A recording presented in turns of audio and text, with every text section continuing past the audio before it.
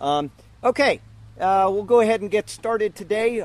First thing to note is that Sergio and Rhoda, who have done the video work for the past year at Church on the Beach, moved. They're in Atlanta, and they left yesterday. They arrived safely, so they're going to be missed immensely. And what their work has just been, it's meant a great deal to me. In addition to that, I would like to, because this week is the 4th of July, it's the birth of our nation, I'd like to go ahead and read just the first two amendments to the Constitution.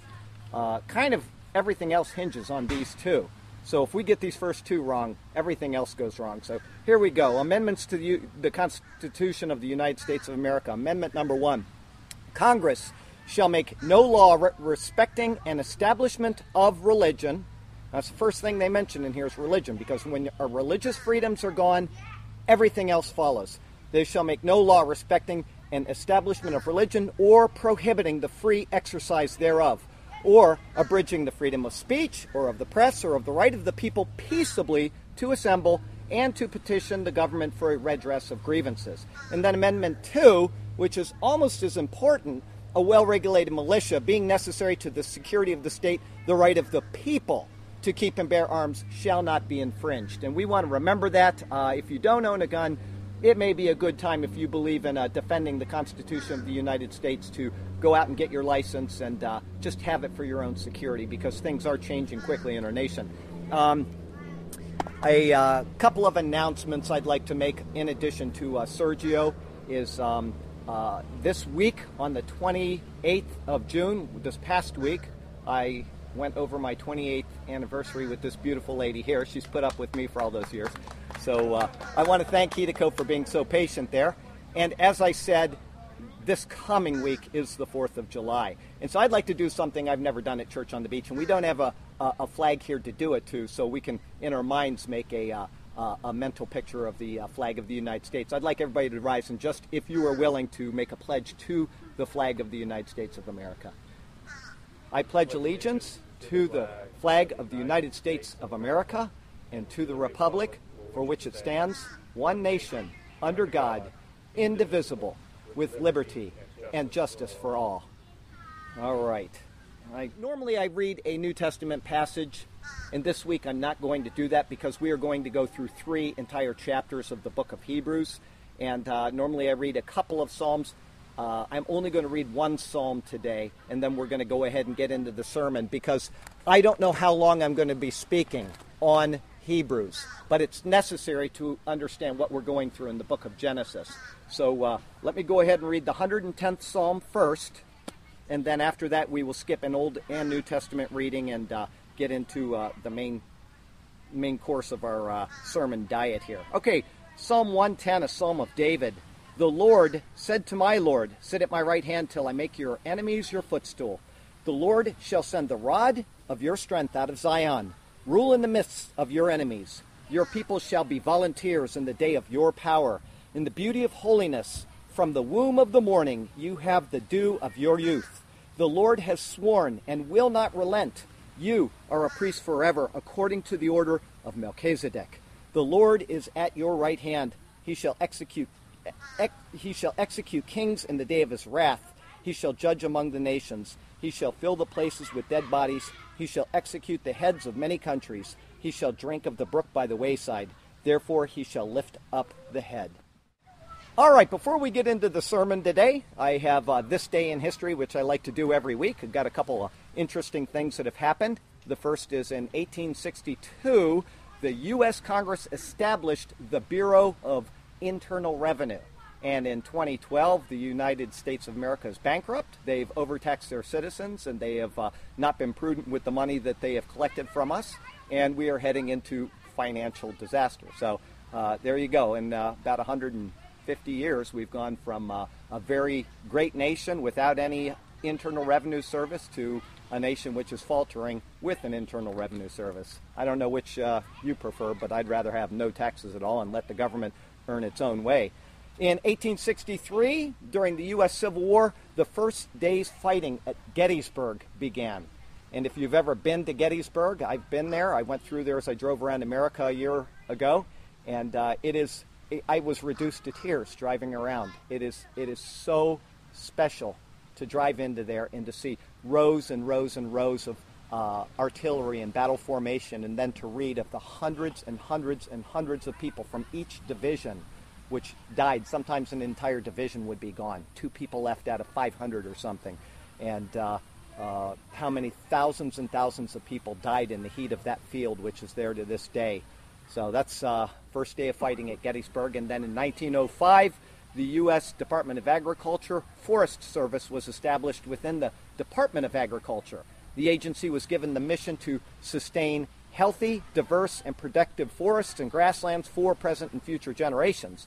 And now that same Forest Service is actually making us worship the earth rather than the Creator who gave us these things. We have to protect those things at the expense of our livelihood sometimes. And so I would hope that they would get some right management in the Forest Service shortly, and we could get away from some of these gigantic forest fires that are occurring right now because of the mismanagement of both state and federal governments. It's solely a reason, the sole reason for this is the mismanagement of those forests. And I'll tell you that this is what happens in Colorado, it's also the same when I was out in Montana, is that any tree that's eaten and killed by these Asian beetles that came into America, they're not allowed to cut down and use for firewood. And so you've got entire sides of mountains that are covered in these dead trees, and they're not allowed to cut them down because these environmental wackos don't want this done. And now we are facing these forest fires simply because of that bad mismanagement. And of course, they're going to blame it on global warming when in fact that's not the case at all. Yes, it's hot in America, but that's not what's causing these fires. Anyway, on to the main brunt of our sermon today. Enough of this day in history. Our sermon today is going to be on Genesis 14, verses 17 through 24. And the main portion of it is going to be on actually only 3 verses, but this is called Melchizedek, greater than Levi. Jesus Christ is the ultimate fulfillment of every biblical picture and every figure which looks forward to the coming Messiah. All the way back to the time of a guy named Eusebius, the threefold office of Jesus Christ is noted. That of being the prophet, the priest, and the king. And Eusebius lived back in the 2nd and 3rd century. And this concept that he developed is actually have been believed to have been built on earlier Jewish sources. But in the end, it is the Bible that reveals this to those who study it and who peer into the absolutely beautiful gemstones which look forward to this coming Messiah. In Deuteronomy, we see where the great prophet is predicted who would come in the manner of Moses. It says here, the Lord your God will raise up for you a prophet like me from your midst, from your brethren. Him you shall hear, according to all you desired of the Lord your God in Horeb in the day of assembly, saying, let me not hear again the voice of the Lord my God, nor let me see this great fire any more, lest I die. In Jeremiah, a great king is anticipated who is God incarnate. Here's what it says in Jeremiah, and I'm going to tell you how we know that it's God incarnate that's being prefigured here. He said, behold, the days are coming, says the Lord, that I will raise up to David a branch of righteousness. A king shall reign and prosper and execute judgment and righteousness in the earth. In his days Judah will be saved and Israel will dwell safely. Now this is his name by which he will be called, the Lord our righteousness. The term in Hebrew is Jehovah Tsidkenu or Yehovah Tsidkenu. And that means literally that the Lord, Jehovah of the Old Testament, will be in a human body and reigning from Jerusalem. So that's a veiled reference to the deity, the incarnation of Jesus Christ. And then also in Jeremiah, there's the prefiguring of a great new high priest. It says, behold, the days are coming, says the Lord, when I will make a new covenant with the house of Israel and with the house of Judah. Not according to the covenant that I made with their fathers in the day that I took them by the hand to lead them out of the land of Egypt. My covenant which they broke, though I was a husband in them, says the Lord. Now, once again, this doesn't explicitly say that he will be the great high priest, but a new covenant implies a change in priesthood, and that's something we're going to look at in the book of Hebrews today. Many other times in the Old Testament, the uniting of the offices of the prophet and the priest and the king into one are alluded. Isaiah speaks of this threefold office belonging to the Lord or to Jehovah. And because they are fulfilled in Jesus Christ, Isaiah's words are a veiled reference again to the deity of Jesus. Here's what Isaiah said. For the Lord is our judge. The Lord is our lawgiver. The Lord is our king. He will save us. Interestingly, this same concept of a judge, a lawgiver, and a king was used, and this is right in the writings of our founding fathers, in the threefold division of our own government. The king is replaced with a president because the true king of our nation is the creator to whom our leaders were recognized as being subordinate. In the New Testament, we see the threefold concept realized in the person of Jesus Christ. If we were to look for a first picture of this, though, we don't need to go any further than the book of Genesis. Today we'll see a person show up in only 3 verses of chapter 17 of the book of Genesis, and yet in these 3 verses, they are so important that the author of the book of Hebrews at the end of the New Testament will spend 3 entire chapters speaking about them. Our enigmatic figure that we're going to look at in Genesis is a guy named Melchizedek, and he is mentioned only 11 times in the entire Bible. He's mentioned 9 times in the New Testament and only twice in the Old Testament. Once in the passage we're going to look at today, and then once by David in the Psalms. Now, if you ever want to enter into what I would call the truly goofy, you can read all kinds of crazy stuff written about this guy Melchizedek on websites. You just type in his name and start reading these websites of ideas that people have of who this guy was. And it's very similar to the ideas people have about the Nephilim from chapter 6 of Genesis, where they believe that it's a race of space aliens or something. But we have exactly what we need recorded in the New Testament to clearly define who Melchizedek is and what his role was. The entire purpose of introducing this person in only these 3 verses is to simply prefigure our true prophet, priest, and king, who is the Lord Jesus Christ. So that brings us to our text verse today, which comes from Zechariah chapter 6, verses 12 and 13. It says, "Behold the man whose name is the branch. From his place he shall branch out, and he shall build the temple of the Lord. Yes, he shall build the temple of the Lord. He shall bear the glory, and shall sit and rule on his throne. So he shall be a priest on his throne, and the counsel of peace shall be between them both."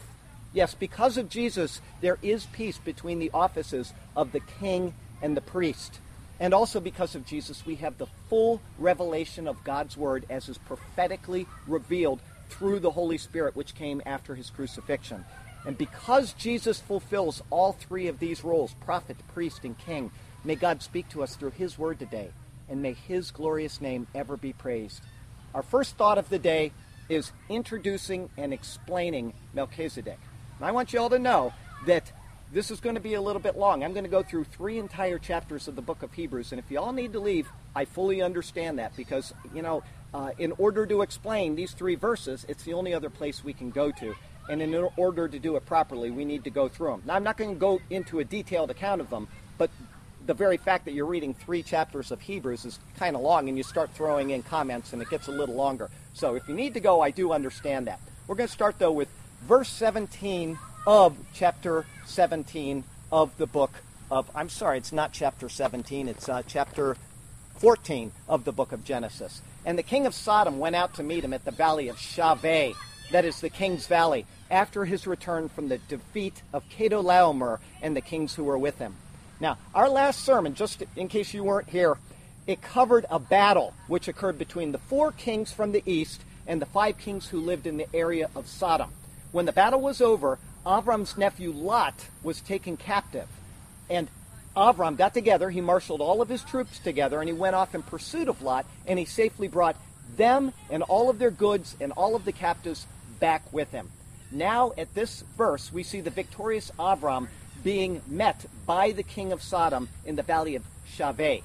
This king's name is Bera, and he was first introduced back in 14 verse 2, and then in 14 verse 10 we saw him put his tail between his legs during the battle, and off to the mountains he fled. So this is the same king, and he now comes forward to meet Avram and to receive from him what he had lost when the 4 kings had overthrown him and the area of Sodom. The valley of Shaveh is where they met, which is also called the King's Valley. And Shaveh in Hebrew means level. And it's possible that the idiom that we use to this very day, where we say, "meet me on the level," comes from this very phrase. Avram, as he was returning from the slaughter of Chedorlaomer and the other three kings may have sent this message to Bera and said, meet me at Shaveh, or meet me on the level. Anyway, regardless of whether that's a correct analysis of that particular idiom, this is the same King's Valley which is mentioned in the book of 2 Samuel, chapter 18, verse 18.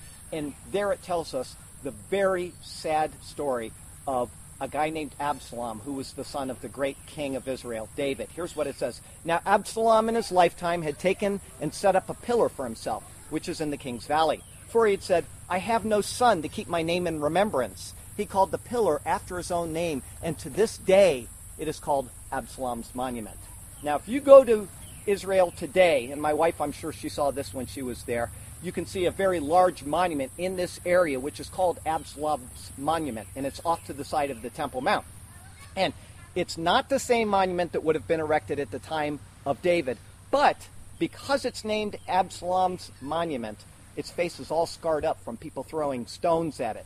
And if you've ever read the full story of Absalom, you would know why. He is the son of David who tried to usurp the throne of David and exiled his father out of Jerusalem for a certain amount of time before he was killed. Anyway, verse 18 of chapter 14, it says, Then Melchizedek, king of Salem, brought out bread and wine. He was the priest of God Most High, and he blessed him and said, Blessed be Avram of God Most High, possessor of heaven and earth, and blessed be God Most High, who has delivered your enemies into your hand. And he gave him a tithe of all.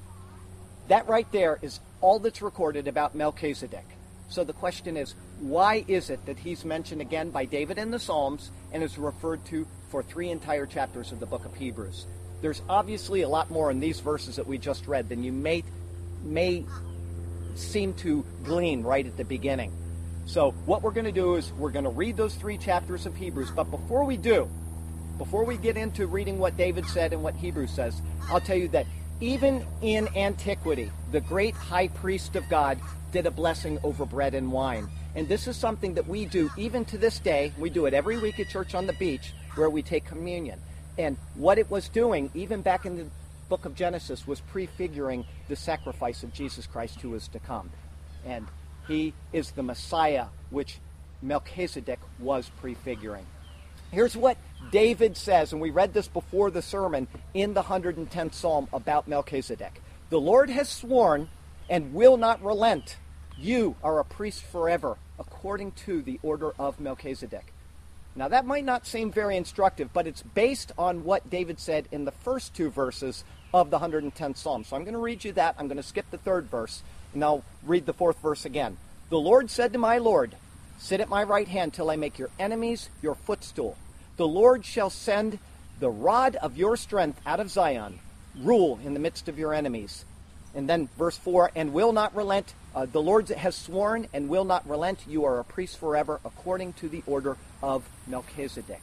Now, the words that David is writing in the Psalms are very clear. He says, the Lord, Jehovah, has sworn and will not relent. The Lord Jehovah said to my Lord, Adonai.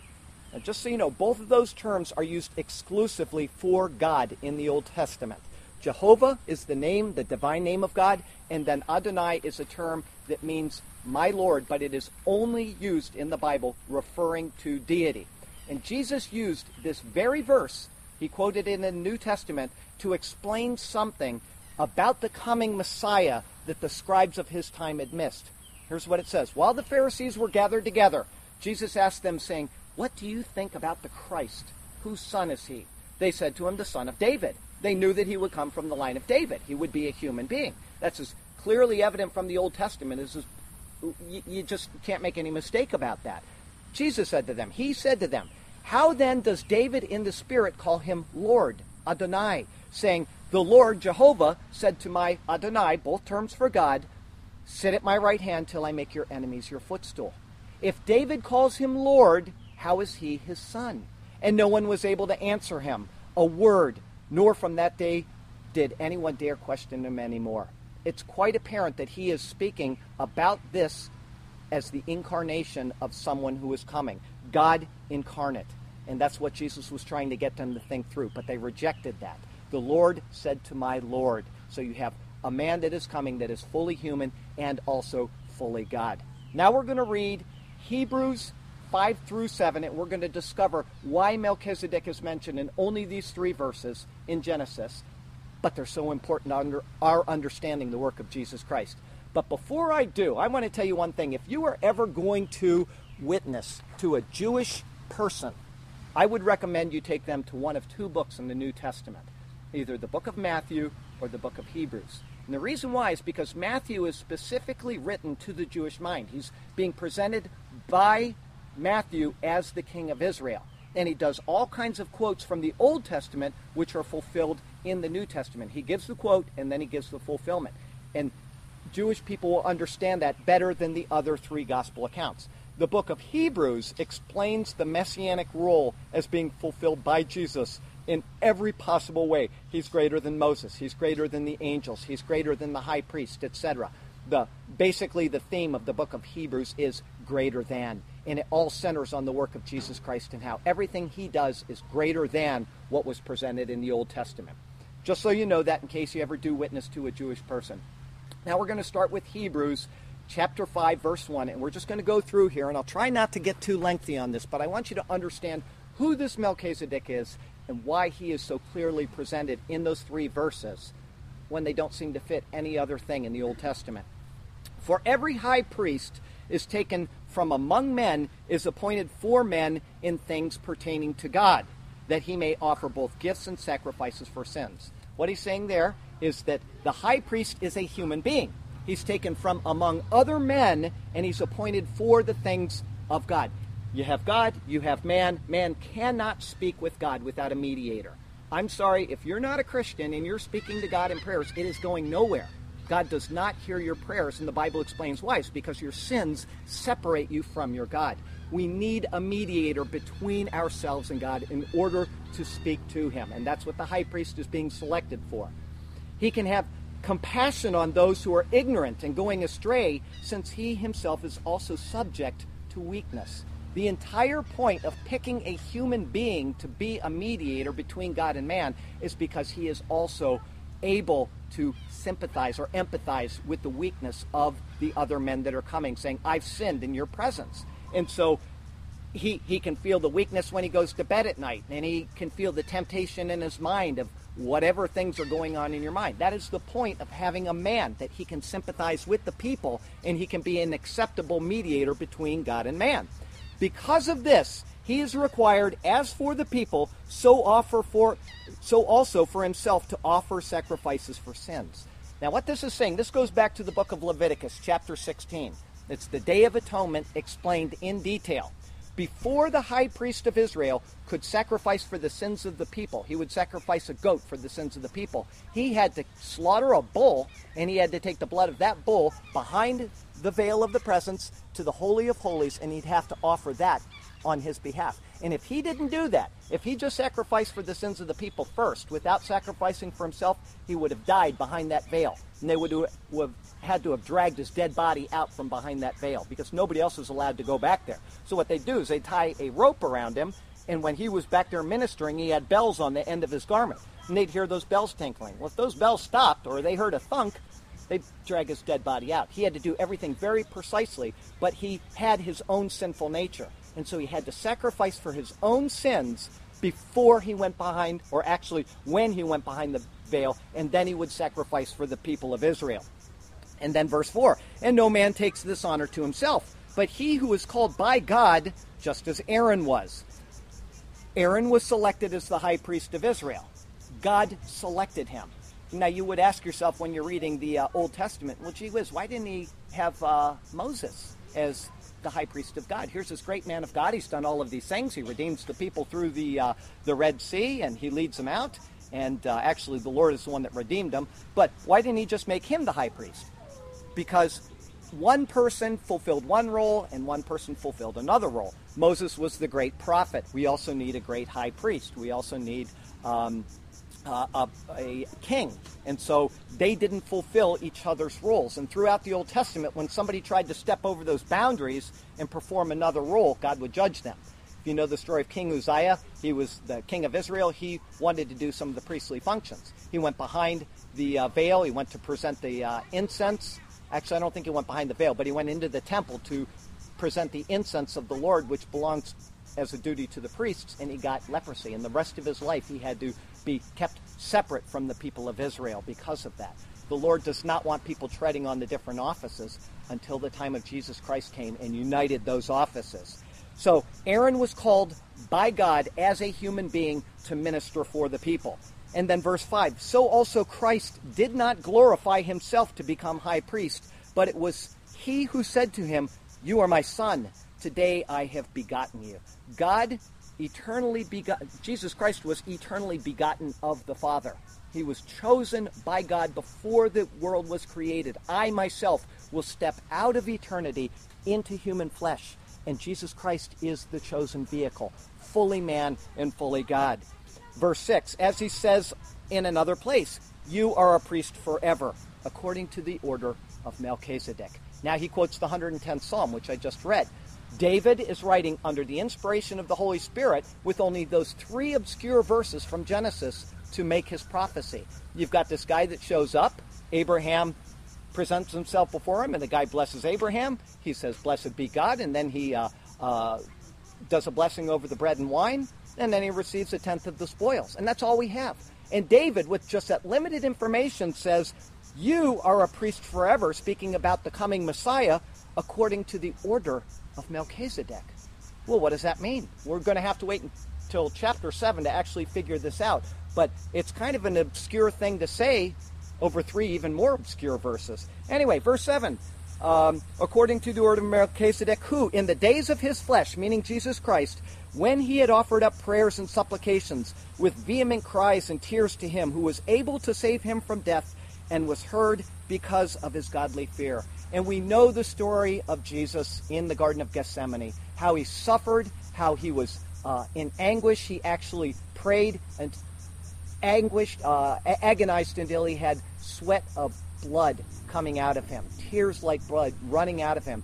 And he said, Lord, if you'll take this cup from me, but not my will, but your will be done. He was obedient even to the death on the cross, and because of that, he was rewarded with the eternal life of the faithful servant of God. It says here, though he was a son, yet he learned obedience by the things which he suffered. Now we're going to go back for a second. We're going to remember that the high priest is the one that had to have empathy with the people.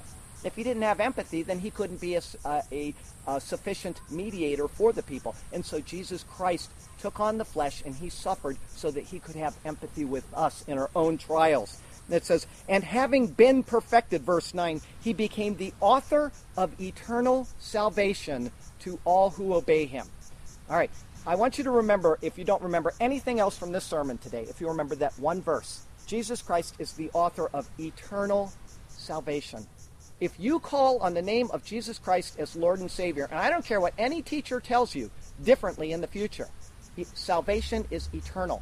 You can never, never, never lose your salvation. If you are saved by the blood of Jesus Christ, it has the saving power to continue to save you forever. And then it says, to all who obey him. Obey in this context is synonymous with the word believe. He wants us to believe that he can save us from ourselves. And when we do that, when we call on him and say, I'm a sinner, I need to be saved, and I want you to be my Savior, it's done. Eternal salvation. That one thing I want you to remember, if nothing else, because I'm going to get long-winded for the next 2.5 chapters. All right, it says in verse 10, called by God as high priest, just as Aaron was called. But it says here, according to the order of Melchizedek. Well, once again, Melchizedek is introduced, and we don't understand why. He's called as a high priest according to the order of Melchizedek, but it's not explained yet. So we'll get to it in a minute. Of whom we have much to say, and hard to explain since you have become dull of hearing. Now, he's going to rebuke every one of you and me as well. So I want you to pay attention to what he says about our walk with Jesus Christ. Verse 12, for though by this time you ought to be teachers, and I don't want anybody to raise your hand, but I want you to answer this to yourself. Have you been a Christian more than 2 years? Don't answer it, just to yourself. Answer that question, and the people on the video too. Have you been a Christian more than 2 years? For though by this time you ought to be teachers, you need someone to teach you, again, the first principles of the oracles of God, and you have come to need milk and not solid food. Now, he's going to explain what the first principles are, and then he's going to kind of explain what milk and solid food is. And I want you to know that if you've been a Christian for a couple of years and you could not faithfully explain these first principles that he's going to give, then you need to read your Bible more, and you need to play the Wii less. You need to go to less movies. You need to stop, messing around with iPods and all that. And I'm not saying there's anything wrong with that. Do it. But you need to know your Bible, because these are first principles, according to the author of Hebrews, that every Christian should know, and they should know them very, very quickly and how to explain them. So this is a rebuke for every Christian that reads the book of Hebrews. All right, we're going to go on. Verse 13, for everyone who partakes of only milk is unskilled in the word of righteousness, for he is a babe. Now, when I give a sermon, and a lot of people don't like the way I do it because I give doctrine. I don't give life applications. And most people go to churches all around the world, and they want the pastor to tell them how to live their life for the week, or how to live their life for a particular circumstance. And I don't believe that is the right way to teach God's word. I believe that when we give a sermon, if people know the word, they can apply the word to their life, rather than applying their life to the word that's given. Okay, that's why I give these detailed sermons, because I want people to be on meat and not on milk. Okay, verse 14.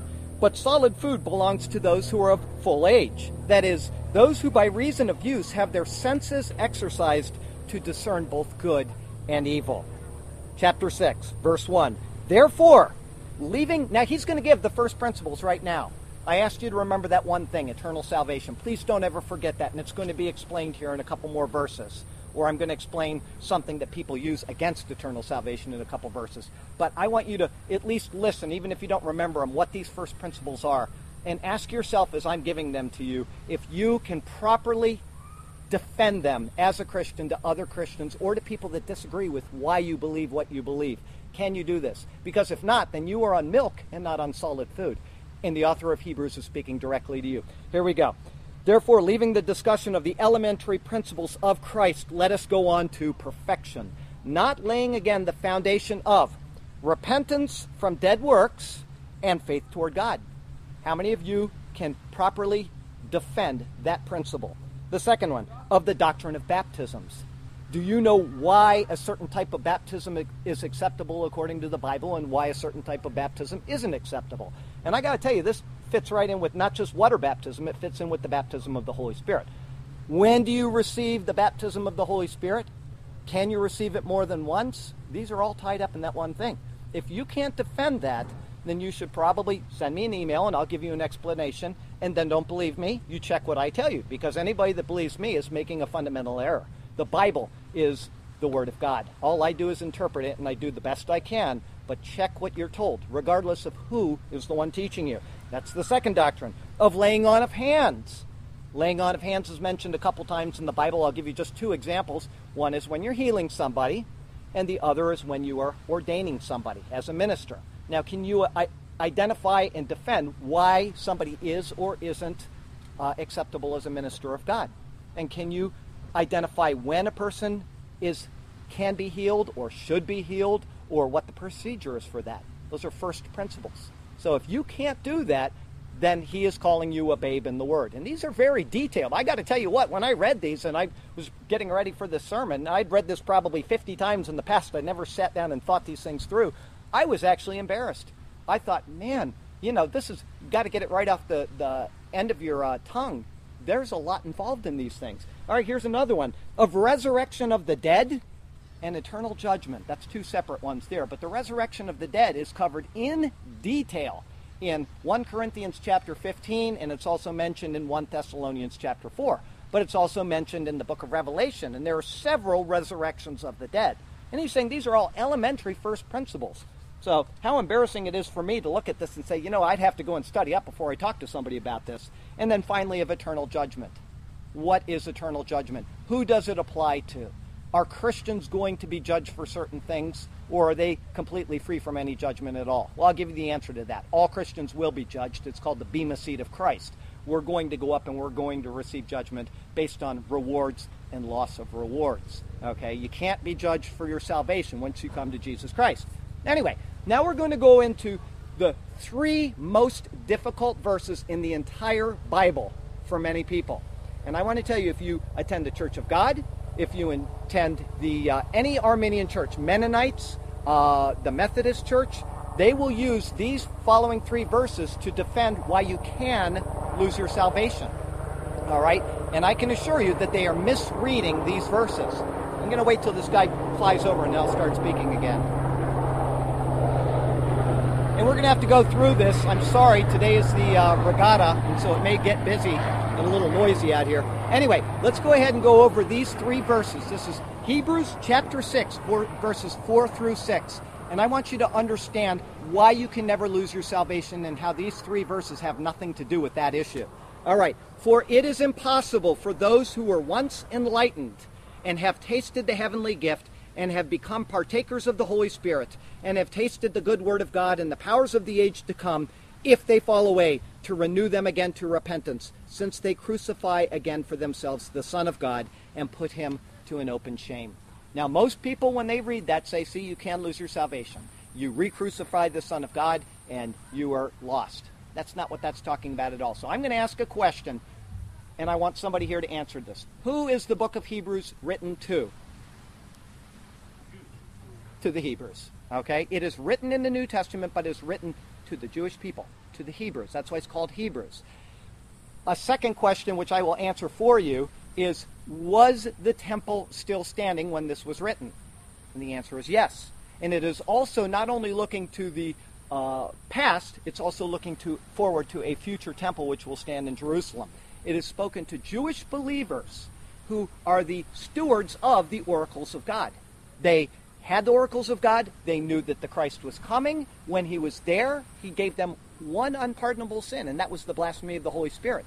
And that was only possible in the context that it's written in for the time when Jesus walked on this earth. There is another blasphemy of the Holy Spirit for each of us as Christians, and that is if we fail, or not Christians, but as people, we are given the chance to repent and turn to Jesus Christ throughout our entire life until the last breath of our life. And when we've issued our last breath and we haven't accepted Jesus Christ, that is the unpardonable sin for the people after the time of Jesus. But at the time of Jesus, they had the oracles of God, which all pointed to the coming Messiah. He had the power of the Holy Spirit dwelling in him. They saw it. They could not put the two together, and he says it's an unpardonable sin that you would reject me when I am the one that is being spoken of in these verses. So, what he's speaking about here in these verses, it is impossible for those who were once enlightened, this is Jewish people that have seen the power of the Holy Spirit working in other Jewish people. The temple is still standing. They know that Jesus Christ fulfilled all of the priestly roles of Israel, all of the prophetic roles of Israel, and all of the kingly roles of Israel. That's been testified to them. They've seen the power of that. They've tasted of that. And yet they say, I'm going back to the temple, and I'm going to sacrifice.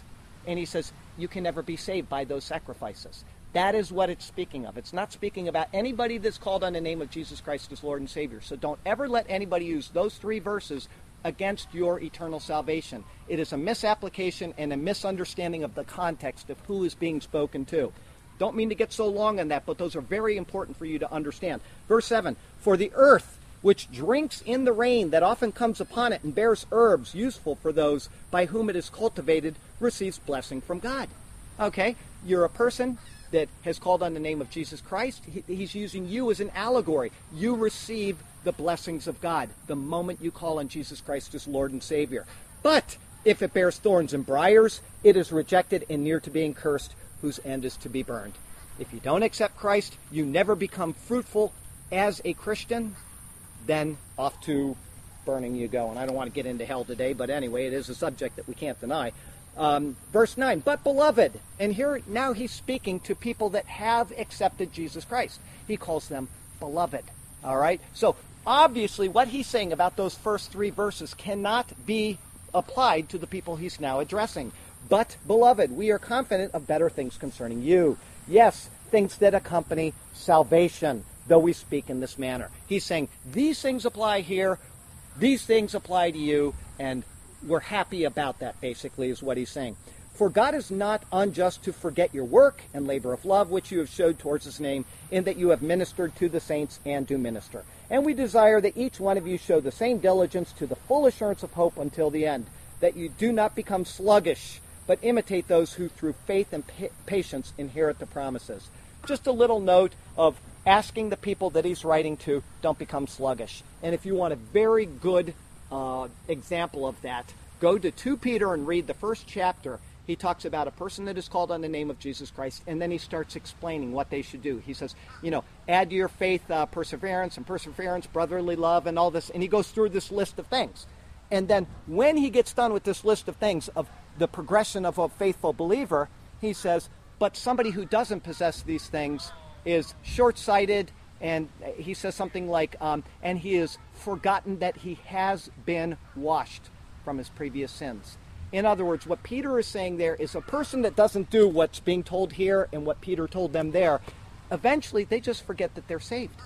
And there are people in this world, and I believe a lot of professing atheists are saved believers. They came to know God probably when they were young in a church. They call on Jesus Christ as Lord and Savior, and they're in a church that teaches you can lose your salvation, and the pastor says, well, you've done this and you can never be saved now. And they go off and they spend the rest of their life living miserably, and they start fighting against God.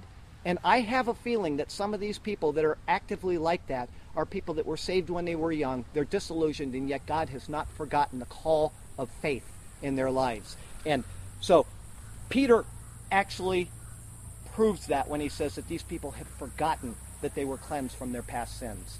And yes, it is possible. So add to your faith diligence and perseverance and godliness and brotherly love, and these things won't happen. And read your Bible every single day. I say this almost every sermon, but I'll ask it again. Does anybody know how long it takes to read the Bible audibly? It takes 77 hours. If you read your Bible 30 minutes a day out loud, which you usually read quicker when you're reading to yourself, 30 minutes a day, you can read your Bible in 154 days. That means you can read it twice in a year if you only read it 30 minutes a day. And I know it's hard. Every night before I go to bed, I have to force myself sometimes to read because I'm tired. First thing in the morning, last thing at night, and all throughout the day I'm reading my Bible. But I got to tell you what, it is worth it. Because the Bible reveals Jesus Christ. Jesus Christ reveals the unseen Father. And there is no other way to know God without the pages of the Bible. That's why the last book of the Bible is called Revelation. He is revealing the final picture of who he is until he comes again. Please read your Bibles. All right. He goes on in verse 13. For when God made a promise to Abraham, because he could swear by no one greater, he swore by himself. When God speaks, it is a swear all by itself because there's nothing greater in the universe for him to speak by. So the very word that proceeds out of the mouth of God is his word. It is a swear, or it is something that is inviolable. All right? He swore by himself, saying, surely blessing I will bless you, and multiplying I will multiply you. And so, after he had patiently endured, he obtained the promise, speaking of Abraham. For men indeed swear by the greater, and an oath for confirmation is for them an end of all dispute. He's saying that when we go into a courtroom, for example, and they have us put our right hand, on the Bible, and we make a vow in the name of the Lord. And we say, I swear by this that I am telling the truth.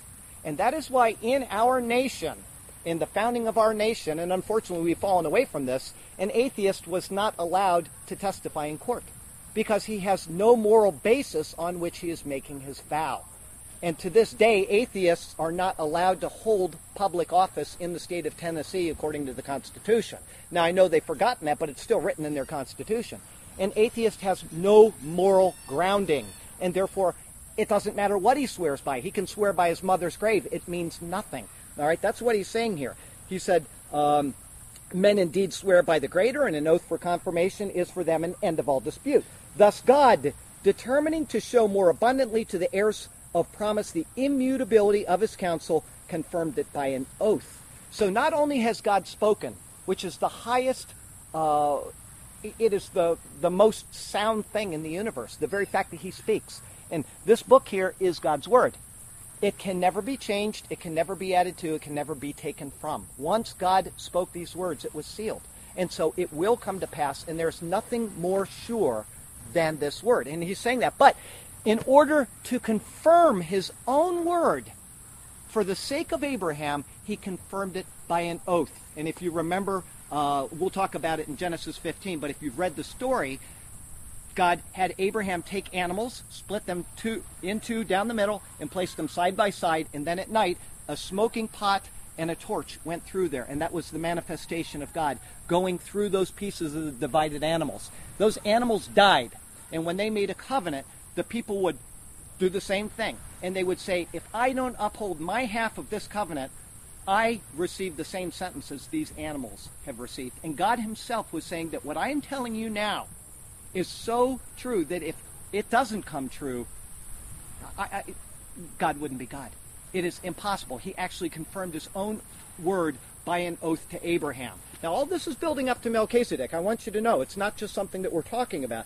So the immutability of his counsel confirmed it by an oath, that by two immutable things in which it is impossible for God to lie, we might have strong consolation who have fled for refuge to lay hold of the hope set before us. Verse 19, this hope, and it ought to be capital here, it's not, it's inserted word, so the word hope isn't actually in there, but because it's in there, it ought to be capital. This hope we have as an anchor for the soul, both sure and steadfast, which enters the presence behind the veil. What it's speaking of is when Jesus Christ died. If you remember, when he died, the veil was rent. Okay? That was a picture of access to God being restored for us. We can now enter the Holy of Holies. But before that actually happened, Jesus Christ himself went behind the heavenly Holy of Holies, and he presented himself as a sacrifice on our behalf. And we'll get to that in just a second. This hope we have as an anchor for the soul, both sure and steadfast, in which enters the presence behind the veil, where the forerunner has entered for us, even Jesus, having become high priest forever, according to the order of Melchizedek. Once again, Melchizedek, the importance of these three verses cannot be understated. He's brought up again, and we're still not explained what does that mean according to the order of Melchizedek. But Jesus Christ himself went behind the veil to the presence, and that is called in the book of Hebrews an anchor. It is something that's sure. Unless you got an anchor, the anchor isn't going to come up out of the ground. The rope may break, right? And we had that happen during the tropical storm last week. Lots of boats floated up on the shore, but the anchor holds, and Jesus Christ is our anchor.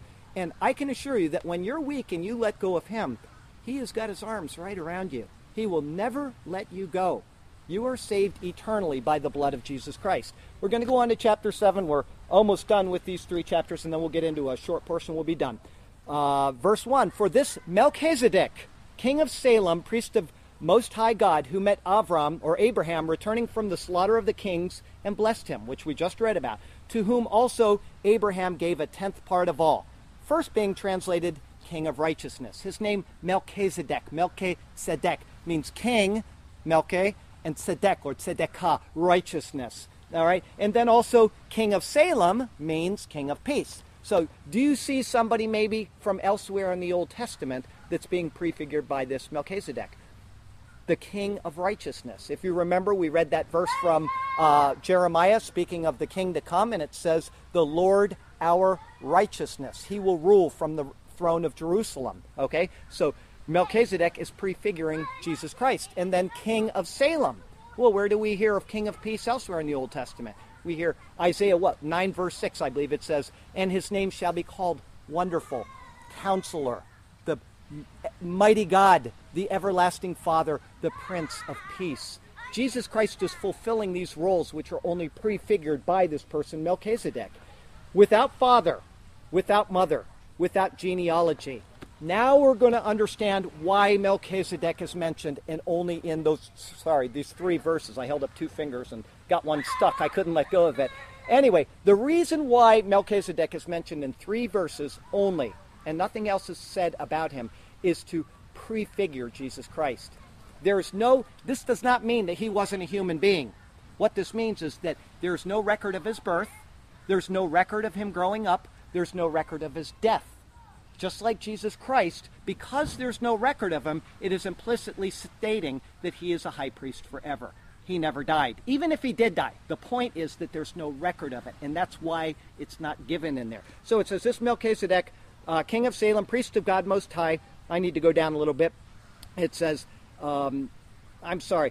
without father, without mother, without genealogy, having neither beginning of days nor end of life, but made like the Son of God, remains a priest continually. And that's why David, under the inspiration of the Holy Spirit, in the 110th Psalm said to someone who is coming, the Lord has said to my Lord, he's sworn this thing, he says, you are a priest forever on the order of Melchizedek.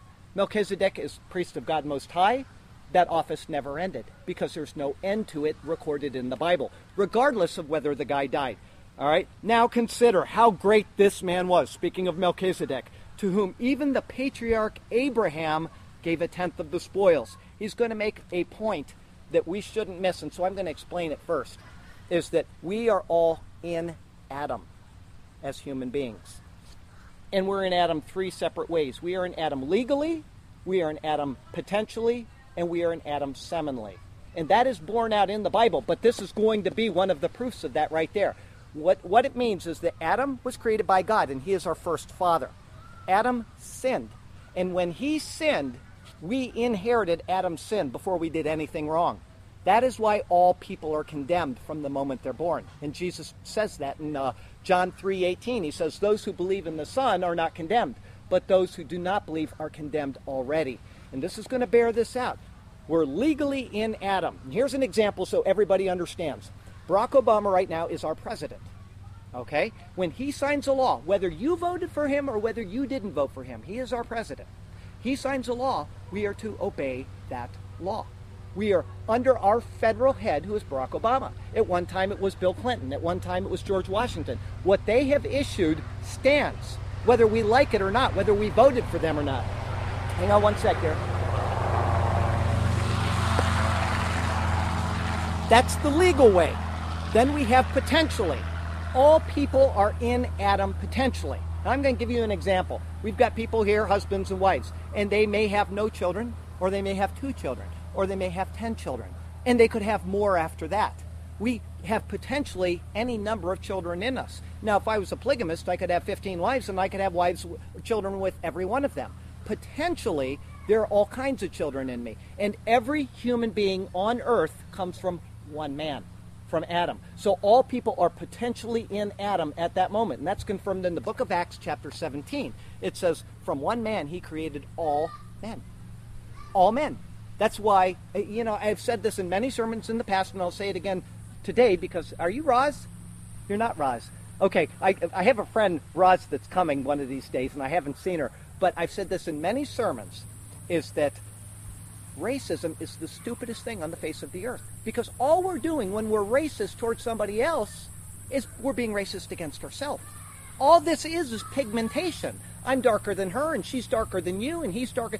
It makes no difference. It is the stupidest concept on the face of the earth, and that is what is being said right there in the book of Acts, okay? Legally, potentially, and seminally. What seminally means is we are actually alive.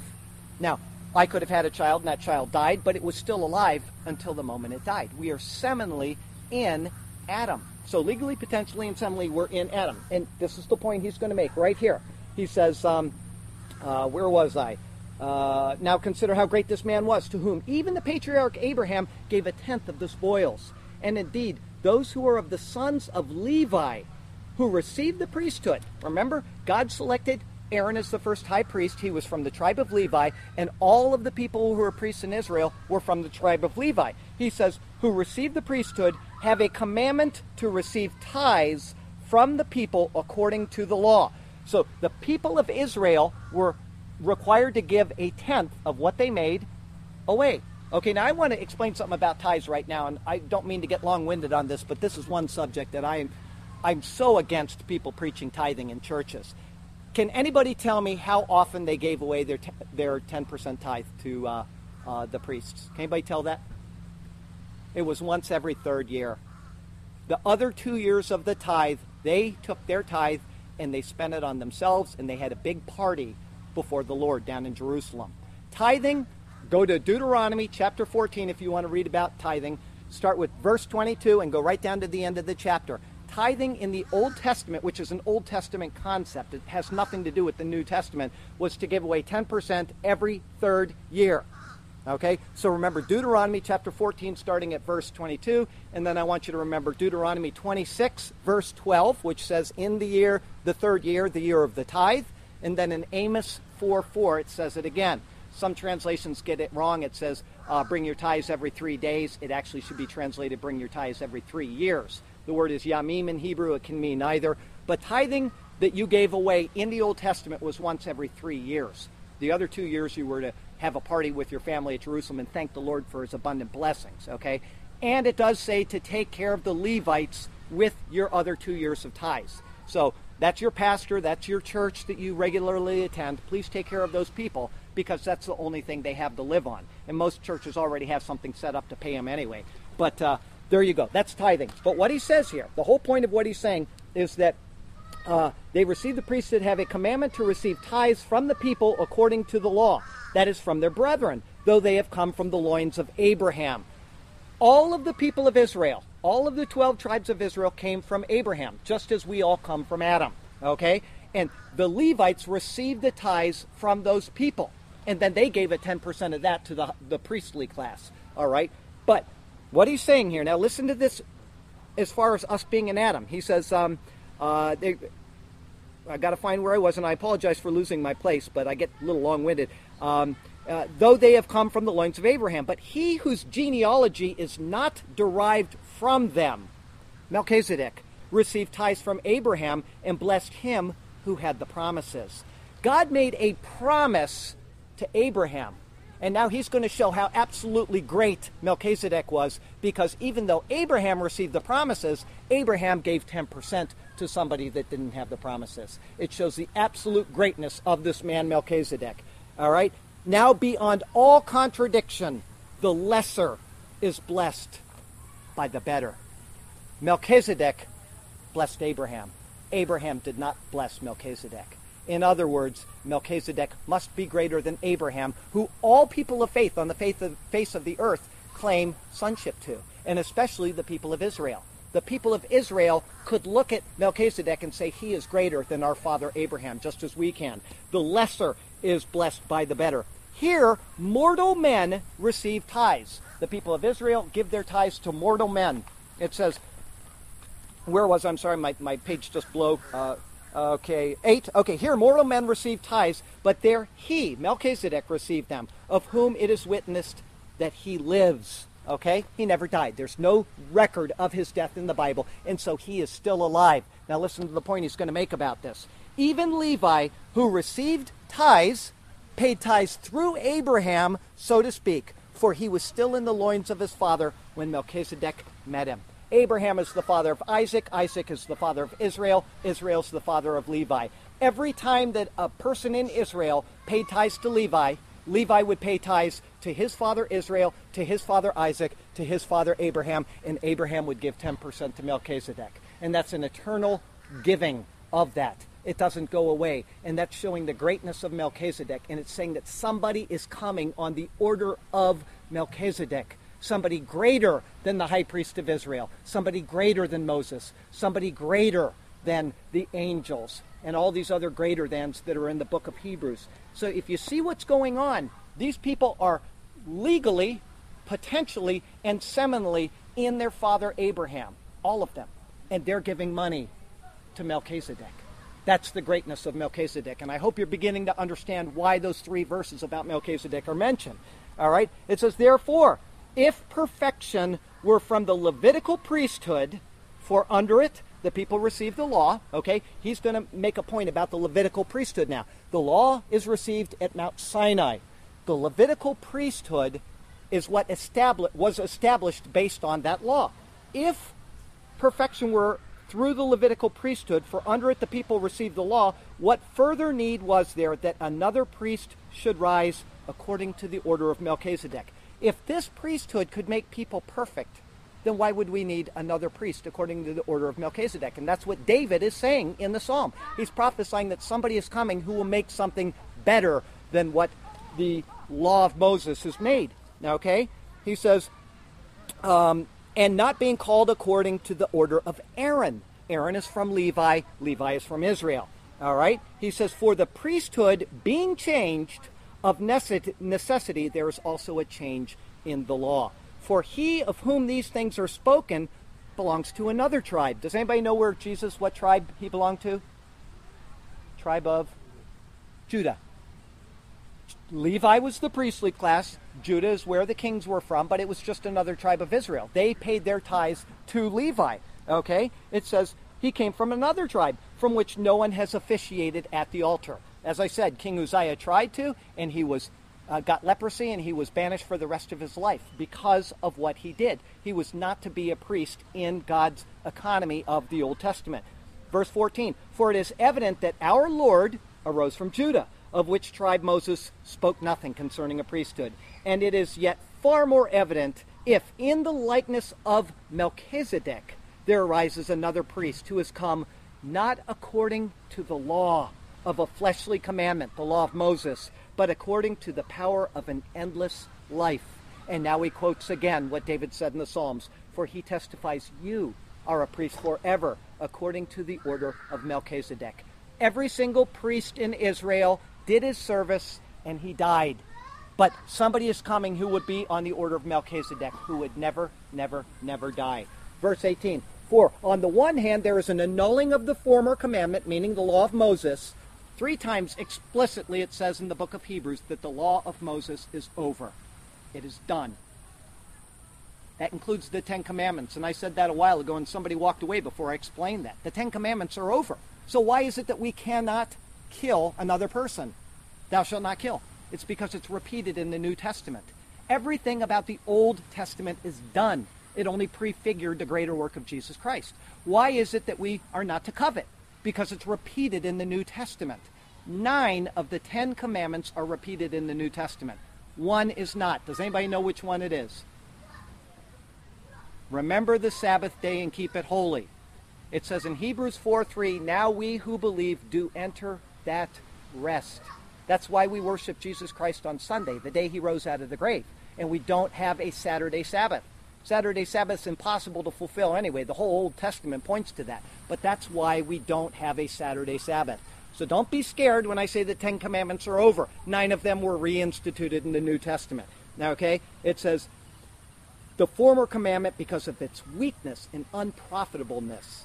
The law was given for a reason, but it was weak and it was unprofitable. It was given for 2 specific reasons, according to Paul. One was to show us how utterly sinful sin is, and that we can't save ourselves by trying to do deeds of the law. And the second reason was as a tutor to lead us to Jesus Christ.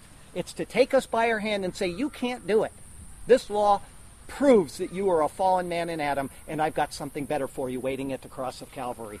Okay, got my hair standing up with that. It says here, for the law made nothing perfect. On the other hand, there is the bringing in of a better hope through which we draw near to God, and that's Jesus Christ. Verse 20, and inasmuch as he was not made a priest without an oath, for they have become priests without an oath. The priests of the Old Testament were made priests, and there was no oath involved. God just said to Moses, Aaron is the high priest, and after him will be his sons all the way down the line. There's no oath with it. They were just instituted as the high priest. But he, Jesus, with an oath, by whom it was said. Now he goes right back to David again. The Lord has sworn, that's an oath, and will not relent. You are a priest forever, according to the order of Melchizedek. Jesus Christ has an eternal life, an indestructible life, because of his victory over sin and death on our behalf. All right? And he is a priest forever on the order of Melchizedek. A man who has no record of birth, a man who has no record of death. He is a priest forever. 22, by so much more Jesus has become a surety of a better covenant. The Old Testament was fallible. It had flaws in it, and it doesn't mean from God. It has flaws because of us, our nature. It could not save us. It could only lead us to the need for Jesus Christ. Okay? A better covenant. Also, there were many priests because they were prevented by death from continuing. Aaron died, his son died, his son died. You know what? Caiaphas, the high priest that tried Jesus Christ, they found his ossuary. An ossuary is a bone box. They actually found it in Israel with his bones in it. Okay? The high priest Caiaphas is just as dead as all the other priests of Israel. They were humans, and they served their time, and off they went. All right? Jesus Christ died and was resurrected because he never sinned. The wages of sin is death. He never sinned, and so he came back to life. Okay? But because he continues forever, has an unchangeable priesthood. Therefore, he is also able to save to the uttermost those who come to God through him. Once again, remember what I said, remember two words: eternal salvation. He is able to save to the uttermost those who come to him. There is no loss of a person that calls on Jesus Christ in faith. I don't care how bad you are after that, you are saved. And what you will lose is your rewards, not your salvation. Jesus Christ's blood is infinitely capable of saving every human being.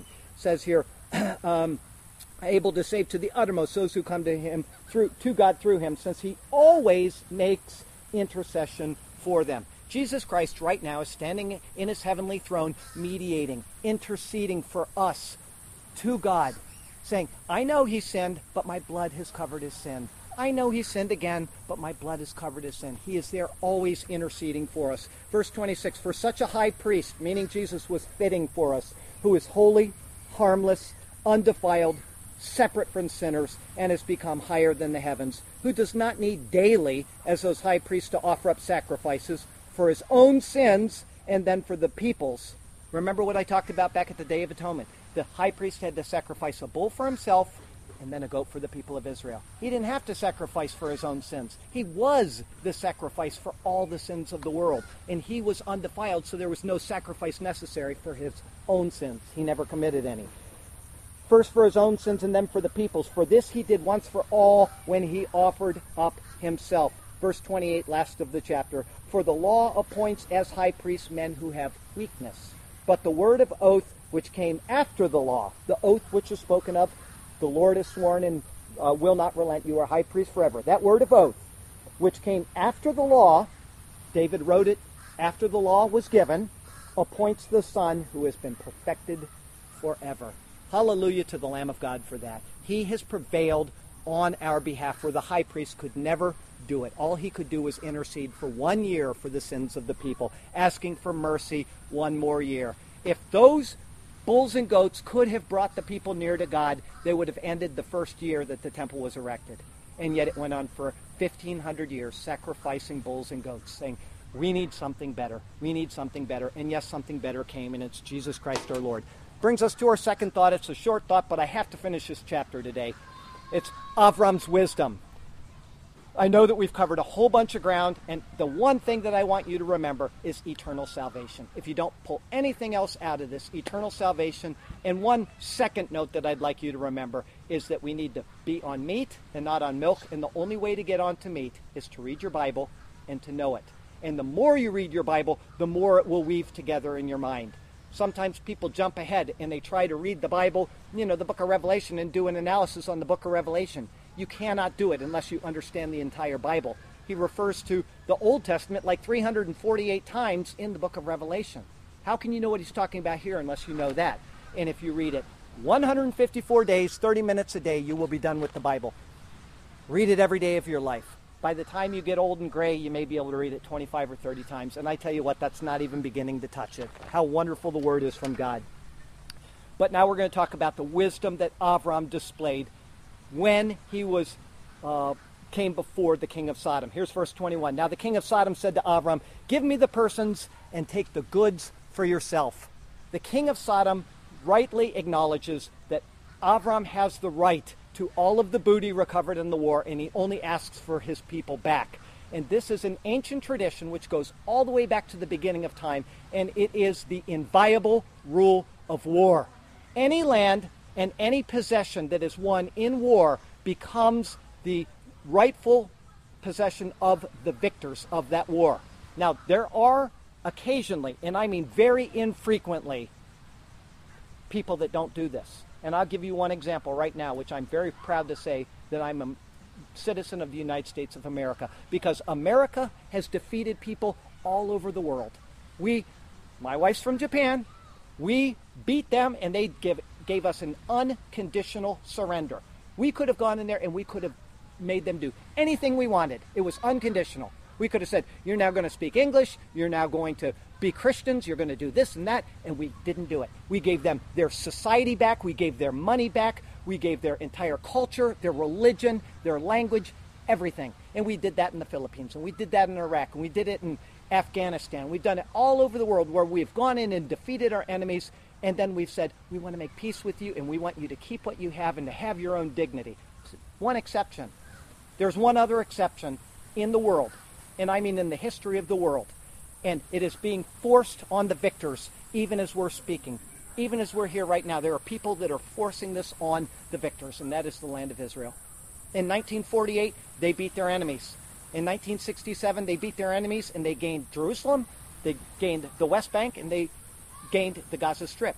And they also gained the Sinai Peninsula, but they graciously gave it to Egypt as an offer of peace. It was about 10 times the size of the land they have, and they said, no, we're going to give this back to you to make peace with you. All right? They won that in war. And then in 1973, at the Yom Kippur War, they won again. They are the victors, and they are entitled to what they have won. And the world right now is coming against them, and they're trying to divide that land. Do you know that in the north of Italy, there is land that was once a part of Germany, but in that war, it became a part of Italy, and they speak both languages now, and they have this kind of identity crisis, but nobody's telling them they have to give it back. The borders which changed over Poland and all of these other areas all belong to those countries. The day before Japan surrendered, the day before, it was already a done deal.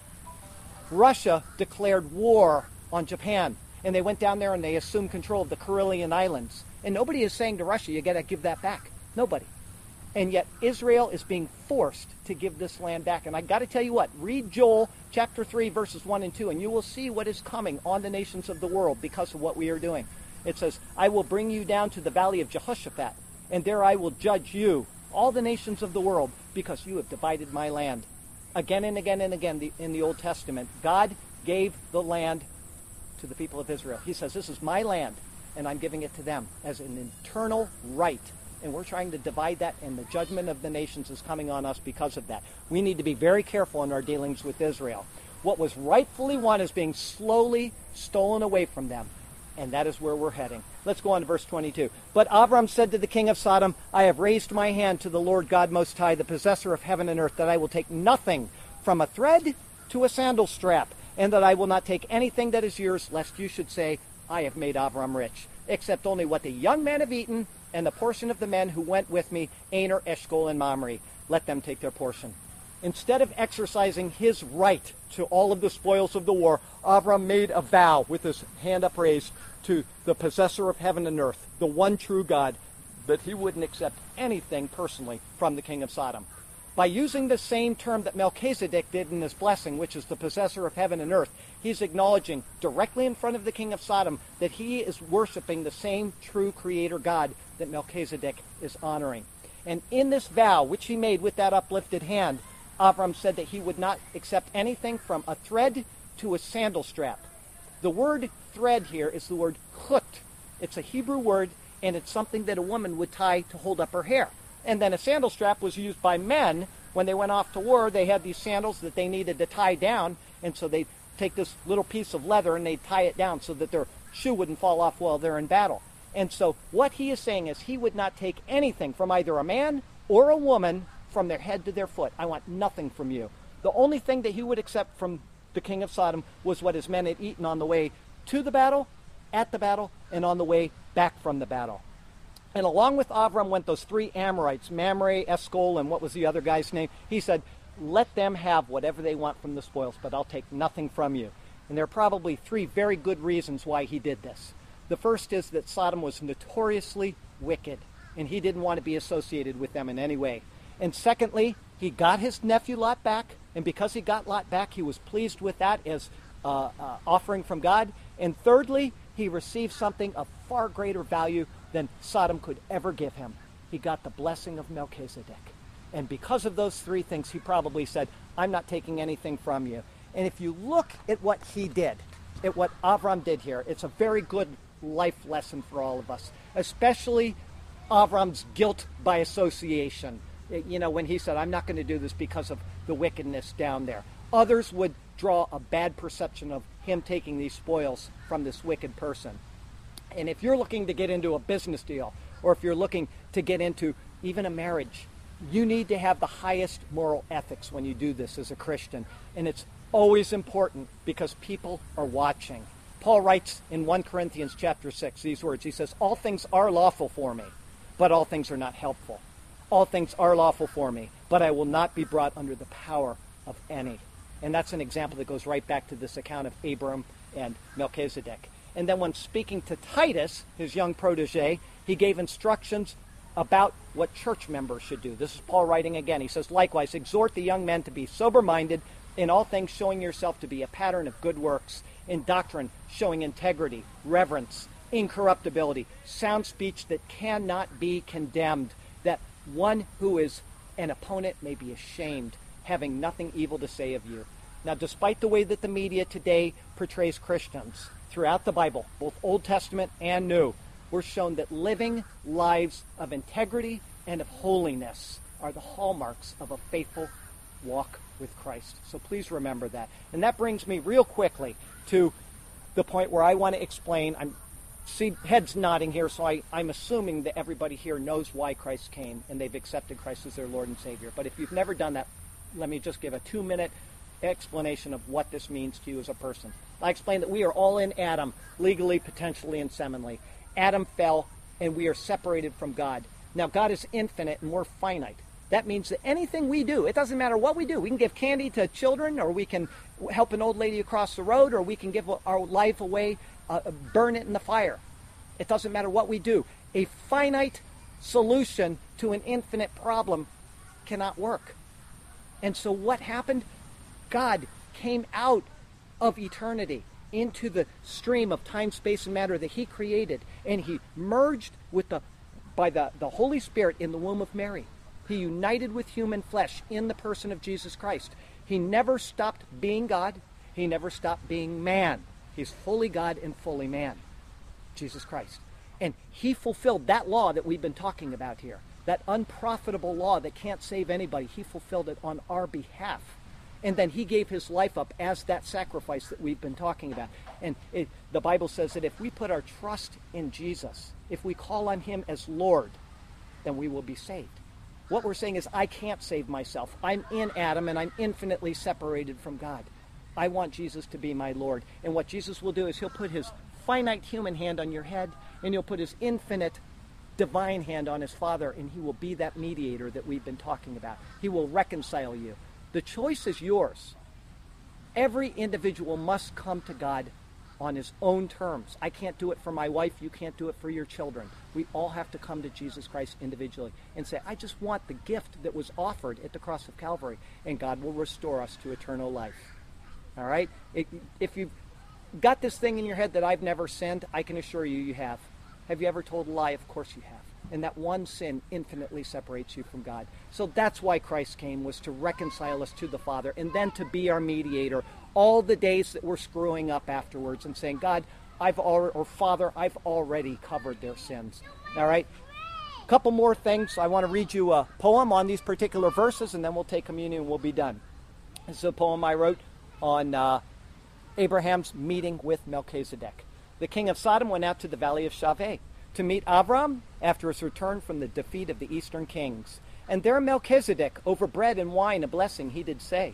In the name of God Most High, he accomplished priestly things. And Melchizedek blessed Avram, and this he said, Blessed be Avram of God Most High, possessor of heaven and earth, our heavenly head. Yes, he is the creator of the earth and the sky. And blessed be God Most High, too, who has delivered your enemies into the hand of you. And Avram gave him a tithe of all the spoil, all gained in war through the battle's toil. Now the king of Sodom to Avram said, Just give me my people, and all the spoil you shall keep. But Avram declined as he shook his head. He knew his integrity was worth more than just goats and sheep. I've raised my hand to the Lord God Most High, yes, my hand to the possessor of heaven and earth. I will take nothing from you, be it low or be it high. Nothing here to me contains that much worth. You will never be able to say to your friend or to your brother, I have made Avram rich. Yes, it was me and not another. Just what the young men have eaten, and the portion of the men who are with me too. All my gain comes from God's blessing and not from a cheatin'. But let Aner, Eshcol, and Mamre have what they wish from you. Let us remember Avram's example in trusting God, not in man, for the many blessings we receive each and every day. Let us praise him for these blessings as oft as we can, and from our mouths let us continually say, Great and awesome God, in your light I will trod. Thank you for all good things. To you my heart forever sings. Above all, I thank you for my Lord Jesus, whose precious life he gave for us. And so in his glorious name I say all of my praises to you each and every day. Hallelujah and amen. Heavenly Father, thank you so much for allowing us to meet out here at Turtle Beach and to study what you have in your word concerning Melchizedek and how he prefigured the greater person who is our Lord and Savior Jesus Christ in the eternal role that he fulfills as our great high priest, intercessing for us, taking care of the things that we can't take care of ourselves. Thank you for that gift, and I ask that you bless each person here today, take them home safely, and give them joy in the week ahead and in the month of July ahead. Take care of them and bless each one of them in their hearts and in their souls, at their tables, as they rise and as they go to bed, as they come in the door and as they go out. Just take care of them and bless them as only you can. And we look to you and we praise you because of the awesome splendor which is displayed in your Son, our Lord and Savior, Jesus Christ. Amen.